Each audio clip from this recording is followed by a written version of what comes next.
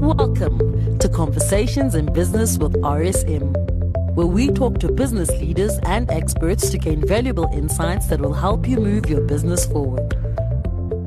Hello everybody, welcome to Conversations in Business with RSM South Africa. My name is Henk Heymans. I am the Head of Audit for Quality and Risk in RSM South Africa. With me today is Michael Juden. In this Conversation in Business, we are going to talk about some aspects of corporate governance that we have encountered in our professional careers. Michael is a very experienced legal practitioner in South Africa. Just a bit of his background: he was admitted to practice in Johannesburg during 1969 already. He has had extensive experience in local and international commercial transactions and disputes. He's a member of the main King Committee. The King Committee is the committee that issued the authoritative documentation and reports on corporate governance in South Africa. He chaired the King Committee's subcommittee that wrote the chapter for King 3, dealing with negotiation, mediation, and arbitration. And he was also a member of the task team, which wrote King 4, the fourth version of the King Report. He's a director of and legal advisor to the American Chamber of Commerce, known as AmCham, in South Africa. Michael is also the co-chairman of the Corporate Governance International Development Subcommittee of the American Bar Association's Business Law Section, the International Bar Association, and an associate member of the American Bar Association. So a very experienced legal practitioner that is going to share his views with us. Good morning, Michael, and thank you very much for joining us again. Good morning, Henk, and thank you so much for the invitation. Michael, we're going to talk today about corporate governance, and particularly the topic that comes up often is Section 66 of the Companies Act. Now, I'm just going to recap because not everyone has their Companies Act in front of them. Section 66 of the Companies Act says that the business and affairs of a company must be managed by or under the direction of its board, which has the authority to exercise all of the powers and perform any of the functions of the company. And then it goes on about the powers and the functions and memorandum of incorporation, etc. I'm not going to go into that right now, but just to focus quickly on the company is managed by or under direction of a board of directors, which has the authority to exercise powers and perform any of the functions. Now, what we find often, certainly in our practice, is multinational companies set up a presence in South Africa. And of course, we welcome that and we appreciate that if multinational companies set up presence in South Africa and want to do business with us. And normally the way that they set it up is by establishing a South African subsidiary. So they would set up a South African subsidiary of the global company. And obviously the South African subsidiary is registered in terms of our South African Companies Act. So no matter where the holding company is based, the South African company is bound by our local act. In establishing the company, they might put in place a local director or a local board of directors. Sometimes what happens is maybe just one director and the other directors are representatives from the overseas entity. So that's why they don't have necessarily a majority of local directors. Sometimes they don't even have local directors. The company is managed from overseas by overseas board of directors. So they put in place the correct documents, for example, a memorandum of incorporation, or there could be rules or a shareholders agreement or something like that. They put in place documents that give the local directors certain rights and responsibilities, and that can also limit the rights and responsibilities. So first of all, Michael, the question that I want to understand is, we can understand that companies put in place restrictions as to what the local directors are allowed to do. Is it possible, is it actually legal for them to restrict what the directors are allowed to do in South Africa? Is it legal? Remember, we are under the South African Companies Act. Can a company in, let's say, Germany, put in place restrictions that mean that the directors can't do certain things? We can understand that they want to protect their interests, but is it legal in South Africa? Thanks, Henk. Well, as you correctly say, it's a problem which we all face. I face it all the time with my international clients and their local subsidiaries or their local branches. So as you correctly said, Section 66 says the business and affairs of the company are managed by or under the direction of the board, underlined board, which has the authority to exercise all the powers and perform any of the functions. There is an exception to Section 66, subparagraph 1, which says, except to the extent that this Act or the company's memorandum of incorporation provides otherwise. So you can, in the MOI, limit the powers of the board in the memorandum of incorporation. Also, what the multinational companies often do is they put in levels of authority. The problem is that when the levels of authority are such that in truth and in fact, the powers of the local director are no more than an employee, and the company, the local subsidiary, is in fact managed by the shareholder, which is normally the international group who are 100% owners of the shares, then the problem is that the company is strictly speaking in breach of Section 66, because now the business and affairs of the company are not managed under the direction of the board.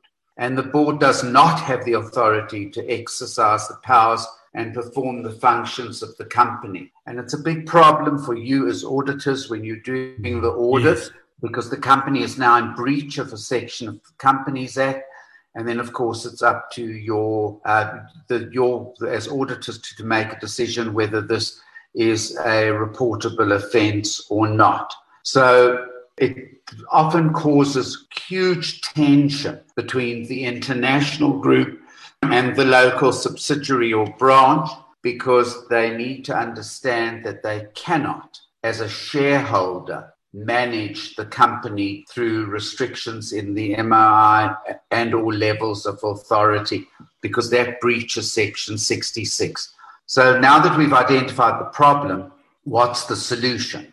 So as you know, our Companies Act does not require that any of the directors need to be locals, so they can appoint all international directors to the board. And of course, there doesn't have to be a local shareholder. All of the shareholders also can be international. The only requirement which falls outside of this discussion is that the company needs a public officer who is a local South African resident. So if the international company wishes to comply with Section 66, then all of the directors need to be the international directors, and they would then manage it in a way which meets the requirements of the international group. But they can't appoint a director and then limit that person or turn that person in truth and in fact into an employee by levels of authority and restrictions which render that director unable to comply with Section 66(1). And as you correctly identified, it's a huge problem with subsidiary companies, branch companies of multinationals. Okay. Thanks, Michael. You've actually preempted my next question, because what I wanted to ask you as well was if it's legal for a South African company director not to be a South African citizen. And you answered that already. It is not necessary for the director to be a South African citizen. They can actually appoint all the directors from the overseas board to the South African board. Then they are fully in control of the South African company board, and that's absolutely fine. The only thing I just want to emphasize what Michael said, that the company must have a public officer. That is for tax purposes. Company must have a public officer that is a resident in South Africa. So that's the only thing, but that's not a director. That's a separate thing. Now, that leads me to the next question, Michael. Let's say we do have a South African person. I've seen that in small entities where they set up a South African office, but the South African office is really only, let's say, a sales office, just to make sales. Or it could be a customer support office, Or it could be maybe just a distribution of spares. They've already made the sales, big, expensive machines sold overseas, and they need a local person who is an engineer or a local expert. Let's carry on with that analogy, a local engineer who knows the product very well. So they appoint this engineer as a director. They make him a director, but his only responsibility is to look after the product. So he's got no other responsibility, like strategic responsibilities, finance, nothing. They say to him, you are our production engineer or our product engineer or whatever you want to call it. And all you do is look after the product and provide support and maintenance and spare parts to our customers in South Africa. We don't want you to get involved with strategy or anything else. And for that, we make him a director. Therefore, we've got someone on the letterhead. He's even a public officer. Would that be okay? Can they do that? Just have a director, but their only responsibilities are to provide support, let's say. It's an excellent example that you've given, Henk, because it's something that occurs so often. And in the case which you've outlined so eloquently, it's an absolute breach of Section 66(1), because the business and affairs of that company are not managed by that local director. And in fact, he is an employee as a result of levels of authority or restrictions in the MOI, which don't allow the business and affairs of the company to be managed by or under direction of the board. So when the section talks about except to the extent that the Act or the company's memorandum provides otherwise, you can have certain limitations in the memorandum, but the effect of them can't be, nor can the effect of the levels of authority be, that the result of this is that the shareholders are managing the company and the directors are rendered powerless. So in that case, in a situation like that, we recommend to the company that they appoint one of their international directors to the board, and that engineer, in your example, is appointed as a general manager, exercises no powers of a director or a prescribed officer, and is merely an employee discharging the duties which you outlined. Thanks. Thank you, Michael. My reason for that question, as you know me by now, it was a leading question because it leads me into the next question. I have once been involved in an arbitration case where a director was appointed as a marketing director in South Africa. The reason why they appointed that director is he happens to be a very well-known international cricket player. A South African cricket player, but he's very well known. Obviously, as a result of his fame, he has connections that would be very useful to this company. The company then made some mistakes in terms of labor law. They didn't apply the local labor law correctly and went to an arbitration. And the defense of the director was, how am I supposed to know? I am only a cricket player. I've been appointed here for my skills as a former cricket player. How am I supposed to know that in South African labor law, you need to comply with certain provisions before you can retrench people? How would I know? Can the director use that as a defense? Because obviously being a well-known international cricket player probably qualifies him for a position in PR, but does it qualify him to be a director? Can he say, oh, sorry, I didn't know. I didn't know. I have to, I'm just a cricket player. You all know I'm just a cricket player. You raise a very good point. In a leading case in Australia, which sent reverberations around the world when the judgment was delivered, and resulted in many people going back to English literature and saying to themselves, above all else, unto thine own self be true, and ask the question, should I be sitting on the board? The judge in that case, a case which is known as the Centro case, we'll leave the facts out for the moment, but the judge in that judgment, the defense when the directors were sued, was I was appointed to the board for particular skills, not for my financial ability, which I don't have. And as a result of a huge fraud which resulted in the company going into liquidation and huge losses suffered, the judge said that that is absolutely no excuse, and it's the position in our law as well. A director need not have the same expertise in finances as the financial director, or the same expertise as the director who looks after the digital world. The director has to have a general knowledge and understanding of all aspects of the business. As a director, you're not in a cubbyhole, in a compartment. You need to have an understanding of all of the business affairs of the company, which would include an understanding of labor. Okay. And it is, of course, possible for him to get assistance. That's why he can employ an HR manager, or he can consult with an HR practitioner, and the company should assist him in doing that and should help him to source the necessary skills and expertise. But as you rightly said, he's not expected to necessarily be an expert in labor law, but he needs to be able to have that general understanding. Now, I think this discussion has probably scared a lot of directors, because you can see it is a very heavy burden that is on the shoulders of the directors. Now, I'm thinking of a solution. What if we maybe just appoint a general manager in South Africa? So we have a holding company managing director. In South Africa, we simply manage the company by a general manager. We don't call him a director. We call him a country manager, but he's not recorded at SIPC. He does get all the benefits of a director. He attends all the meetings. It's just not called board meetings. It's called management meetings. He attends the meetings. He sets the strategy. He sees the clients. He drives the company car. He gets the nice parking, the corner office, but he is not called a director.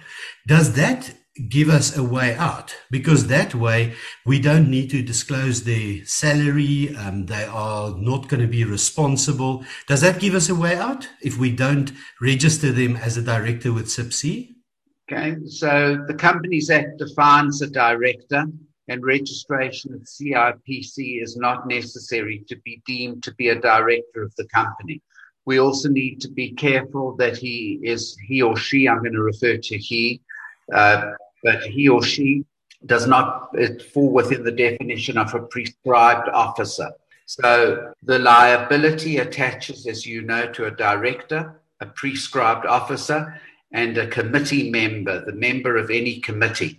So he would attract liability as a member of a committee. He would attract liability if he performs the duties which fall within the description of a prescribed officer, or if he carries on his affairs as if he were a director of the company, then he would fall within the definition of a director in terms of the Act.